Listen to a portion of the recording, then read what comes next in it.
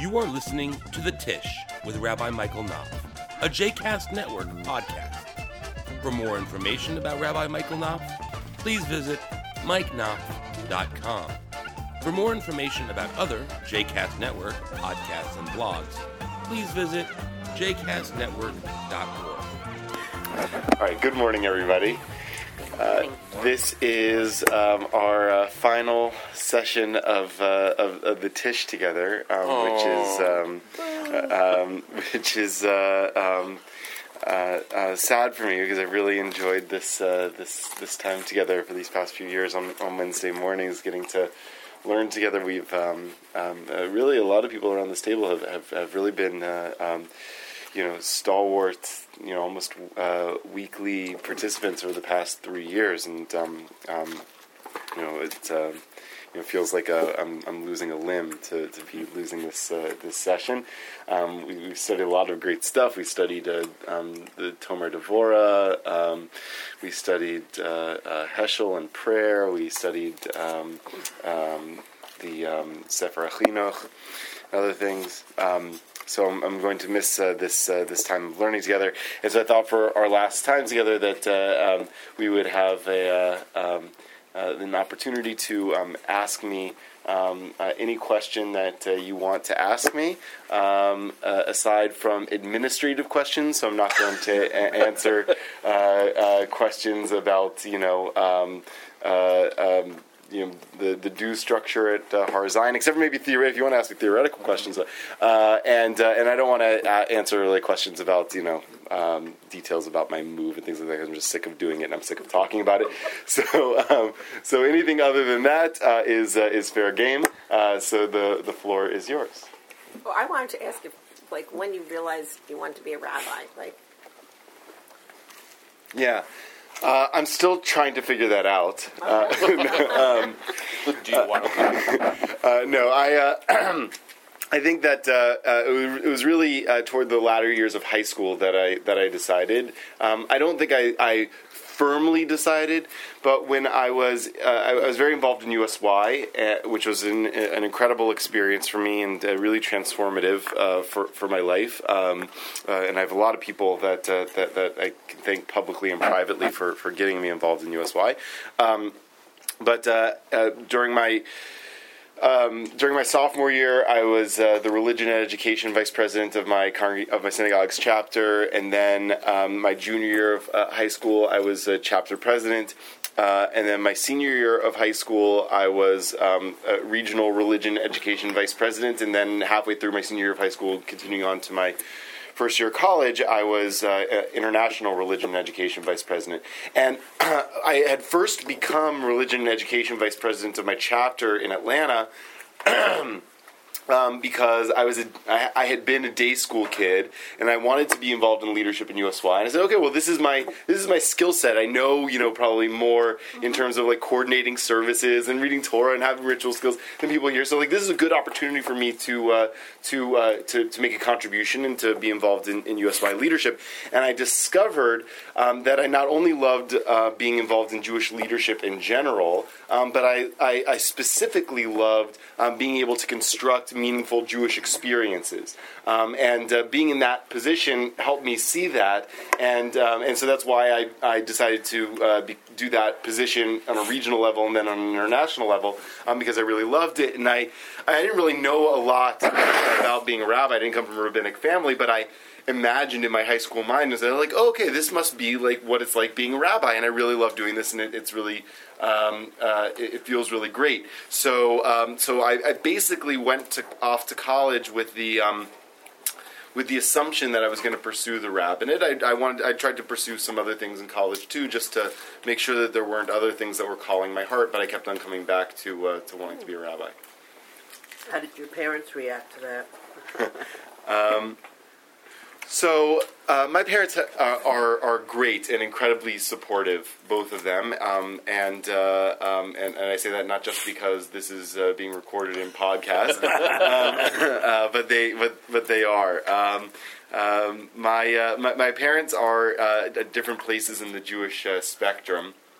My dad is much more practically minded, I guess you could say. Not that my mom's not practical, but very, tactless, like nuts and bolts. Like he has very sharp. He's a physician, a surgeon, so he's very precise. But also has a very sharp business mind. So his questions around the rabbinate were very business oriented. First of all, dollars and what's that? Make a living. Yeah. First of all, how do you make a living, right? He was a surgeon. And how do you make a living? But also how do you utilize that position to build strong institutions? He had his family especially. My grandparents on my dad's side were very involved in our synagogue growing up.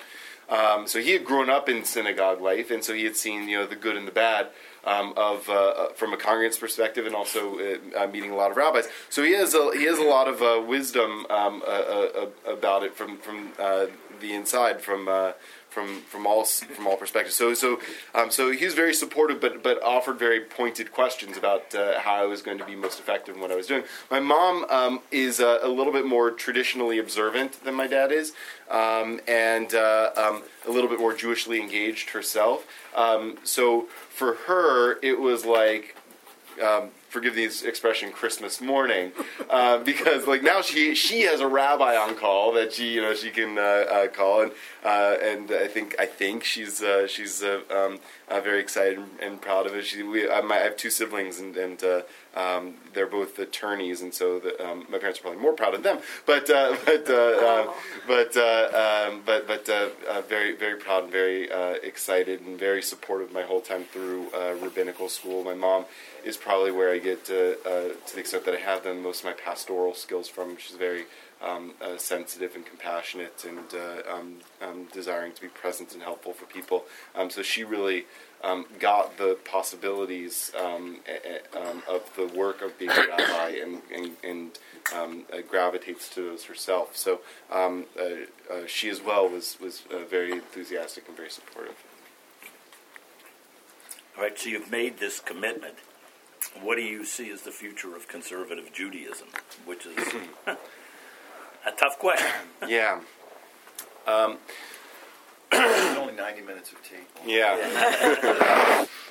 Sorry, I have a little frog in my throat. It's not that I'm avoiding your question. So, all right. So, if you're asking me what is the future of any particular organization or organizational structure, that's a harder question for me to answer. Because organizations rise and fall, and sometimes they're managed well, and sometimes they're not. I happen to think that the institutions, the organizations within the conservative movement right now, are in a very good place. They're being run by very capable individuals who are forward-thinking and strong leaders. As one example, the United Synagogue, as you know, had gone through mirroring the national decline of synagogue membership. The umbrella body of conservative synagogues was itself decaying in a lot of ways, and the new CEO, Rabbi Steve Wernick, came into United Synagogue and really did an unbelievable job in working to turn that institution around. Whether it's enough, I don't know, because I don't have a crystal ball. But I can say with confidence that if he couldn't do it, and if what he did isn't going to be effective, then nothing was going to save United Synagogue. Well, and that really goes more to the question I'm asking. Right. So it's looking at declining numbers and aging. Well, I was population. going to take that question in a little different direction and not look so much at the umbrella organization, which I think, Rabbis, where your answer was sort of... No, I just hadn't gotten a chance to finish it. Oh, okay. Oh, I'm sorry then. That's fine. You can, well, I was going to get at, places like Ziegler and JTS and what effect they're going to have on conservative Judaism. Can they come up with a consistent message? I mean, my own concerns are orthodoxy seems to have a clear message as to what they're for. Let me hedge that a little, but and reform Judaism. But conservative, which has always been sort of in the middle, has always had, I think, difficulty in articulating a message as to why they are different. And can the seminaries who are producing leaders like yourself and others articulate a message that's appealing to people? Right. So those are two different questions: whether the message is well articulated or whether it's appealing to people. So here's what I want to say. Here's what I was going to say in the second part of my answer to Lou's question, which is I can't necessarily predict what's going to happen to any given institution. Sure. But I can say that do I think that there is always going to be a space, and a rather large space, for a Judaism that neither gives in totally to the pressures and pulls of the outside culture, nor does it acquiesce to the rigidity of medieval norms, and tries to navigate the tension between those two poles. I think that there is always going to be a space for that kind of Judaism because of the nature of the world in which we live. We live in a world that is decentralized and non-hierarchical, in which wisdom is widely available and accessible, in which people are seeking are seeking meaning and truth and spirituality and connection, and the traditional forms of Judaism are, I think, deeply compelling for that reason and in that climate. And at the same time, we are in a democratic society with that cherishes intellectual honesty and academic freedom, and for that reason, the rigidly hewing to the traditional forms without any questioning or skepticism is also an untenable position. So I think that the dynamic center of the Jewish spectrum, which conservative Judaism embodies, has a very strong and will continue to have a very strong place. The challenge, I think, is in the and I don't think that the messaging is off on that. I think that our message is perfectly fine. I think what the challenge that our institutions have had is that we haven't done a good enough job embodying the best of that Judaism. And what I mean by that is that we've cared too much about defining the parameters of what that kind of Judaism means, what it is and what it isn't. It's actually in some ways the opposite of what you're asking. We've spent so much time working on the parameters of what that Judaism is and isn't that we've created our own kind of orthodoxy. And in doing so, we've forgotten about the people who make up our congregations, or who should be making up our congregations, and not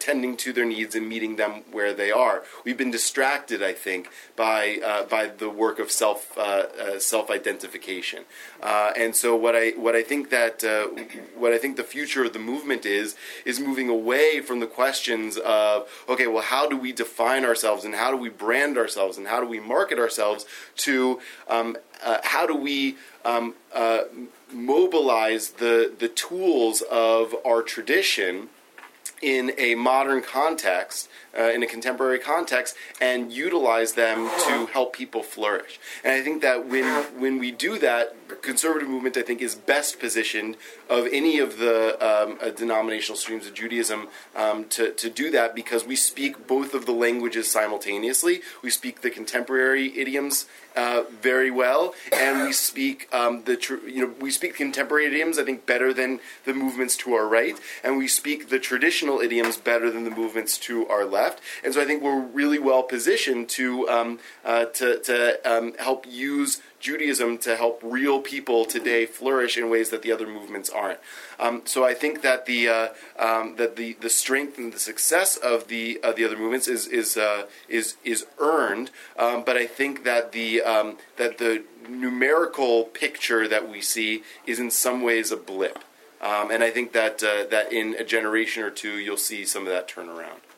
I have a question. Now that, and I loved your answer, because I think that kind of gives us some kind of direction as well.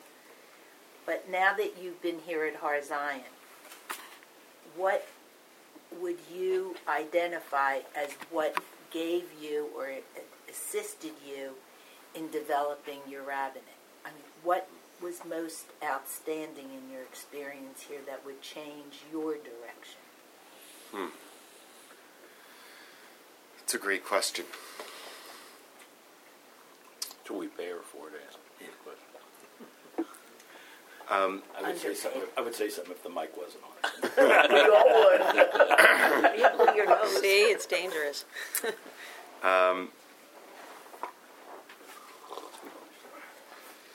So I think that there are a few things, and they're a little bit maybe conflicting with each other. The first is that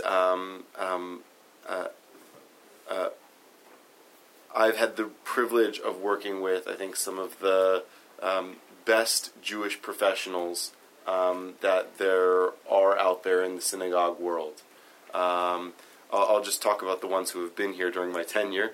Cantor Vogel, Rabbi Marshall, Debbie Foles, Rabbi Alpert are really just at the top of their game, are creative and thoughtful and sensitive and passionate and committed to this community. So I've learned a lot through working with them and watching them. I've learned a lot from each of the rabbis that have been here in the senior rabbi position during my time here. As you know, there have been 3 of them, and I've learned from them positively and negatively, as I've learned from the other professionals positively and negatively. But I've had the opportunity to learn from 3 very different rabbinic styles, responding to 3 very different moments in the congregation's history, and so I've really gotten to see some of the great and some of the not so great of how congregations go through difficult experiences, how congregations respond to crises, how congregations grow, how they shrink, and how rabbis respond to those changing situations. So those have been, I think, enormously helpful experiences to me to learn, from things that when it's interesting. When I interviewed here, I had a long conversation with Rabbi Stein, and he said to me something that I carry with me to this day. He said that he always kept 3 lists. He had a list of things that he saw other rabbis do that he wanted to replicate. He had a list of things that he saw other rabbis do that he said that he never would do. And he had another list of things that he never saw rabbis do but that he wanted to do. right? And during my time here, I've actually I've thought about that a lot because it's given me an opportunity to really kind of flesh out those lists. What? Because of your role models here. No, but I don't want to ask which is the longest. No. But that's good. I mean, listen, that doesn't mean that the things that are on the list of things that I've seen rabbis do that I wouldn't do are inherently wrong. They're just things that don't feel like my style, right? So that's fine, right? Everybody's entitled to different styles. So I'm not trying to at all to say anything negative about anything. The rabbis who have been here have done exceptional jobs in some challenging circumstances, and they'll continue to do so. So I've learned a lot from them, and I take a lot from them, and the people. Honestly, I mean, this is something that Rabbi Kiefer said a lot toward the end of his time. Is that he came here, not expecting to make a lot of personal connections and relationships, because he figured out that I'm just going to be there for a year. Nobody's going to have any investment. And in a lot of ways, Adira and I felt similarly coming here. So we're going to be here 3 years, maybe 5 years. Who knows? You're an assistant rabbi. People aren't going to really invest, right? And we were really just overwhelmed to find the extent to which we felt welcomed into the larger Har-Zion family and part of community. For me, I grew up being involved in the Jewish community, but I wouldn't really say, I interacted with synagogue the way I think most American Jews interact with synagogue, which is that, we would go there for services, we go there on high holidays, I had a bar mitzvah there. My grandfather was involved in leadership, was the president of my congregation growing up, but I didn't really feel, deeply part of a community. And what I found here was the incredible potential of what it can feel to be part of a community, in the sense of being in a larger family where people take care of each other. And I've seen that of congregants to congregants. I've seen that of congregants to me. And so it's given me, first of all, a lot of really cherished relationships that I hope to carry with me for a long time, present company included. But also given me lots of ideas of how to build and sustain a community for not just rabbis, for all Jews who want to be part of it. I have a question. Yeah. That you've done beautifully with your answers. Oh, thank you. They're terrific. Like Abe said, I practiced them beforehand. Good hand. Just have to fit them to the questions. You're very young. Your whole life is ahead of you. Around the table, we've had various experiences, and our feelings of being close to God vary with our experiences. And I wonder, as a rabbi, as a young rabbi, when you have moments of doubt, where do you go for help?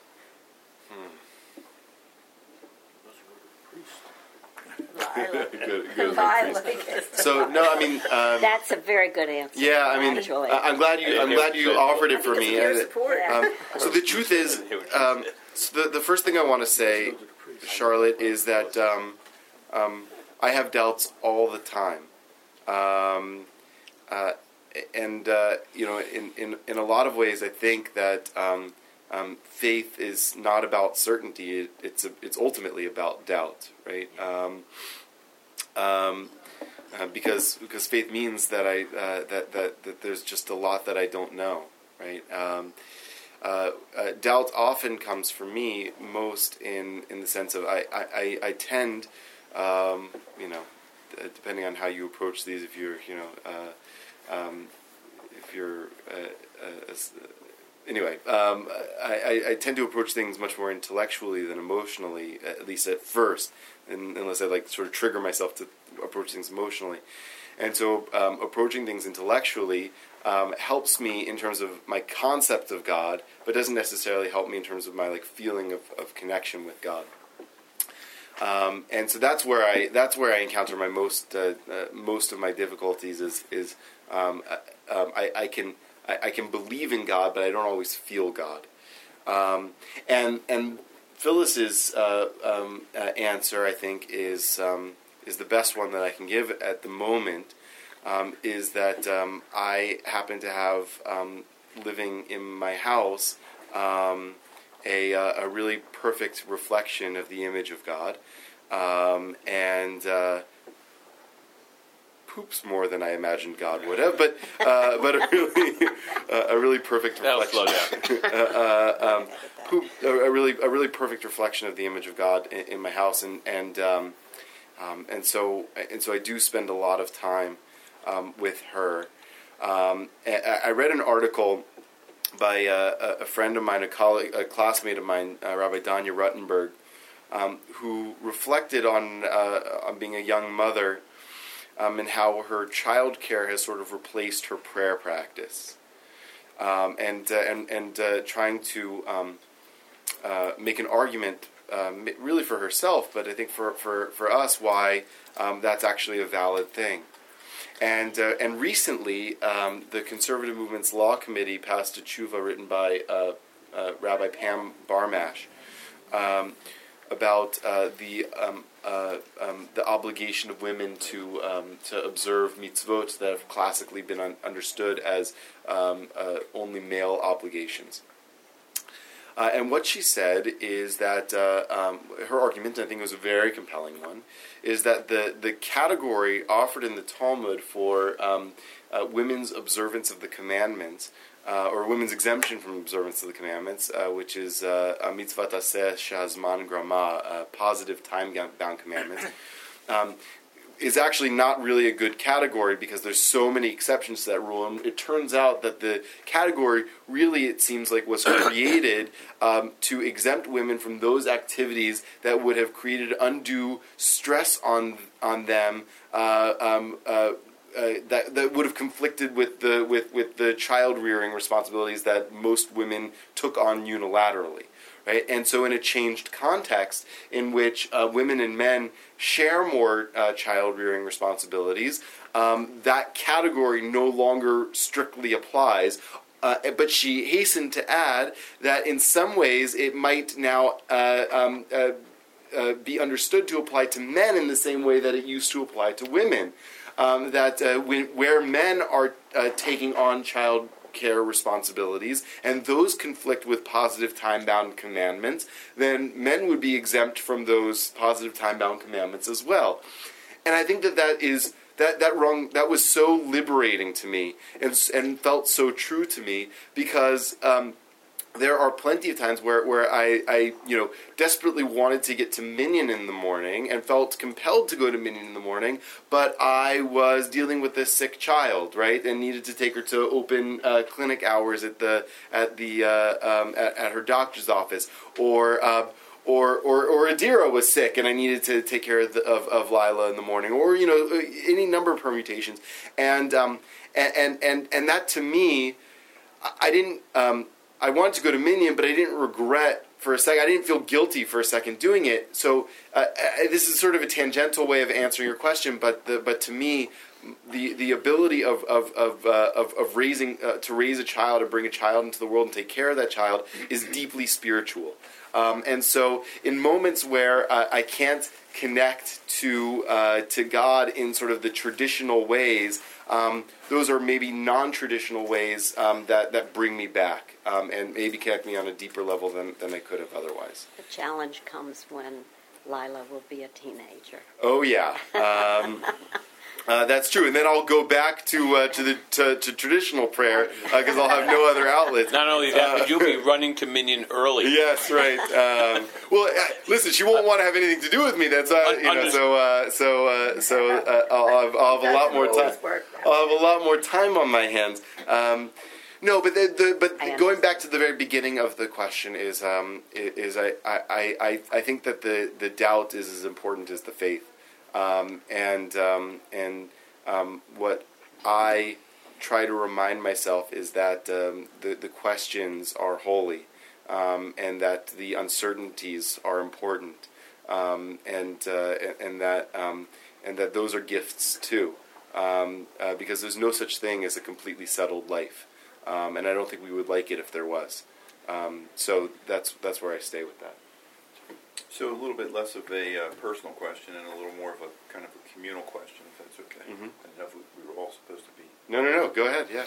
So how would you best, most effectively answer the question that I seem to have heard recently from a number of our less connected, more reform-leaning friends, in that they kind of carry their Judaism in their heart, and therefore don't really need to come to Minyan, don't need to partake in shul activities, holiday observances, that kind of thing, because it's a very deeply personal thing. They carry it in their heart, and that's their commitment.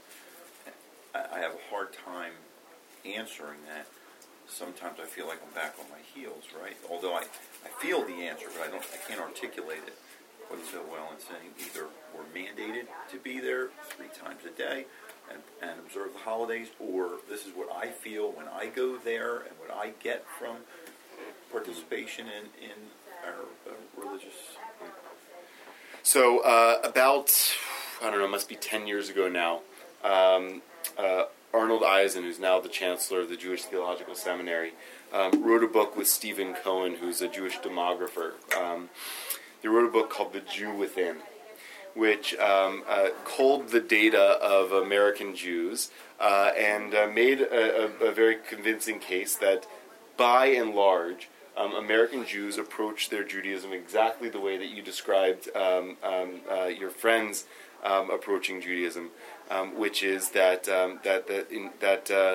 there's an internal feeling of Jewish connection, but that doesn't always translate into feelings of commitment or obligation to Jewish forms.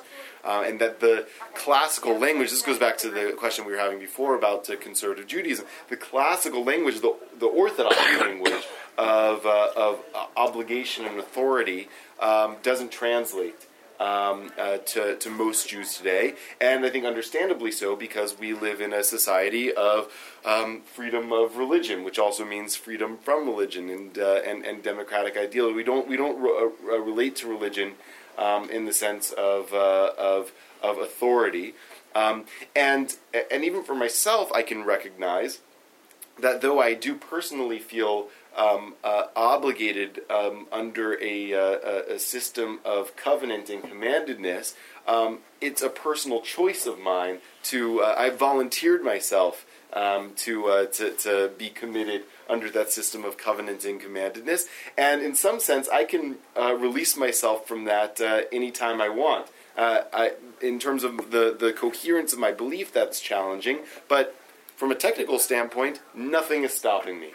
My teacher, Rabbi Artson, tells a story once. I don't think it happened to him, but of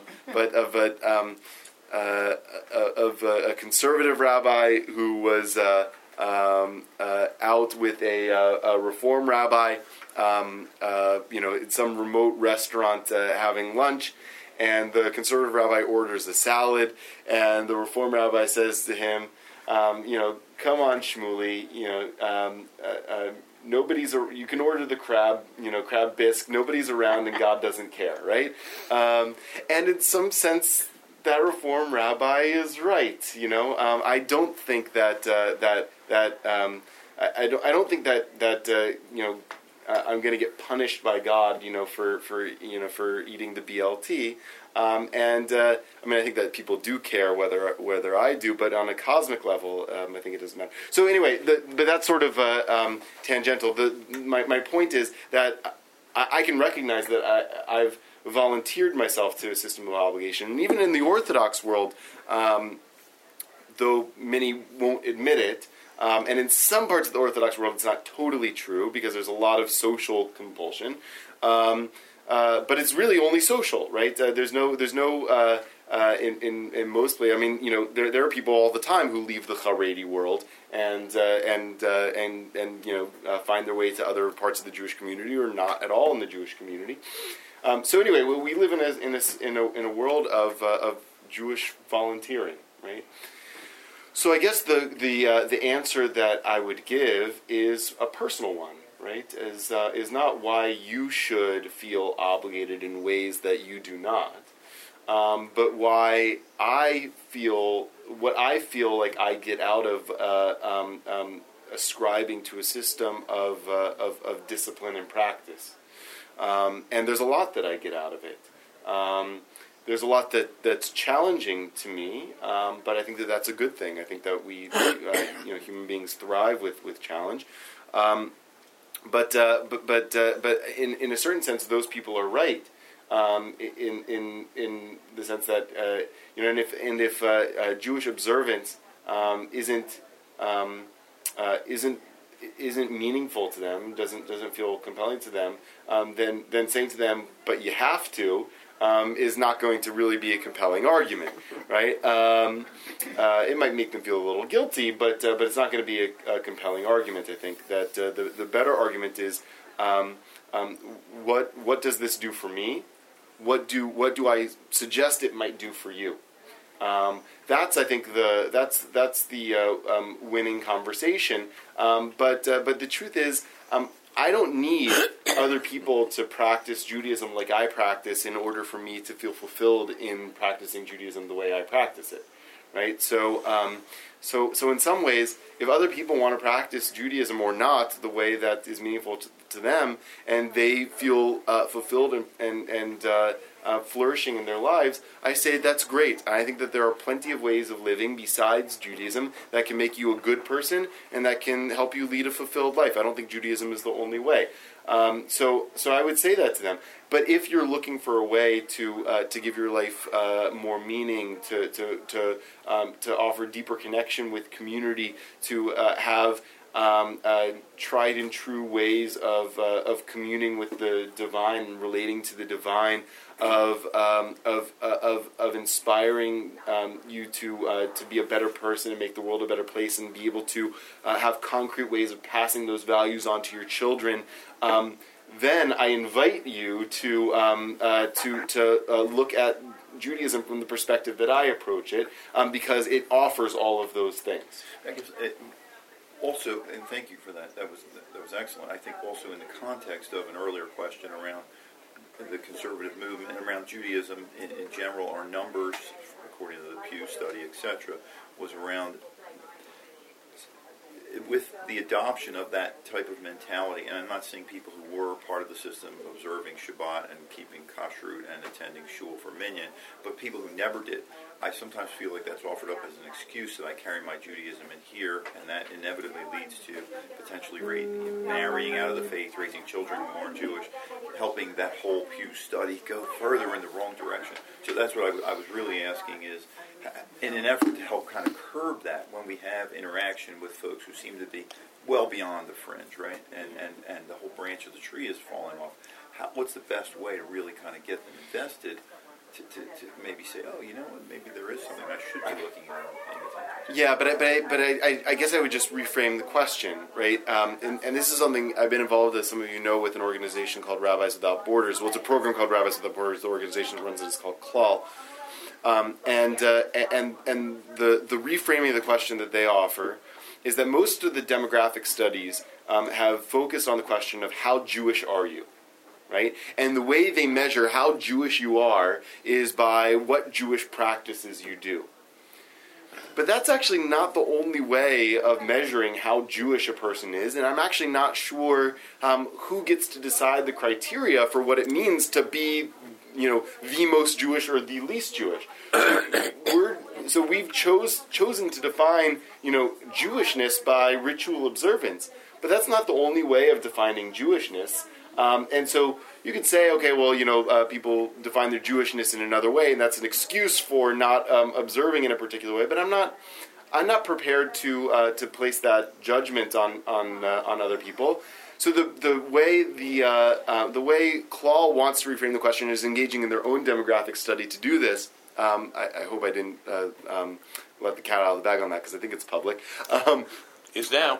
Is to ask not how Jewish are you, but how do you Jew, right? And that, I think, is a more revealing question. And from those very people who we say, well, you don't observe Shabbos, so you're not Jewish enough, for them to have the opportunity to say all of the ways in which they feel strongly connected to Judaism. Because the Pew Study says 90+% of American Jews feel passionate about Judaism, 80+% feel like Judaism is an important part of their lives, and yet most of them don't ritually observe these things. So that means there's a disconnect in the survey, I think. So what does it mean to them that Judaism is an important part of their lives and that they feel proud to be Jews? Clearly it means something to them, so we're just not asking the right questions about what that means. So to me, I think that we'll have a more accurate picture of the Jewish landscape and feel more positive about the Jewish landscape, have less of a narrative of decline, if we reframe the question a little bit. And I don't buy into the narrative of decline.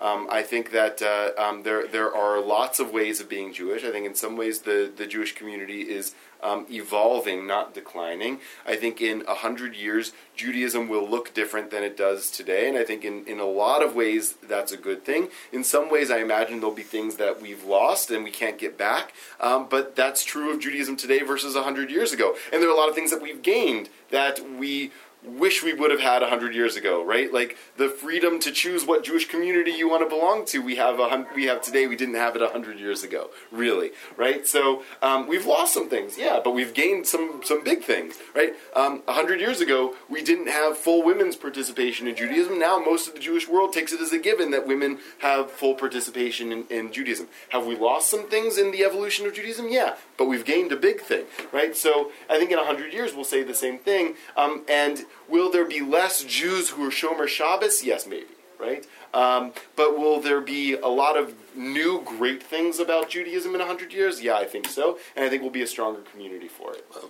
let me take us. All right, hold on. I'm gonna close the podcast now before we have another question, and we're out of time. And I just want to thank everybody for being here and for your participation, for your great questions this morning. I hope I've been able to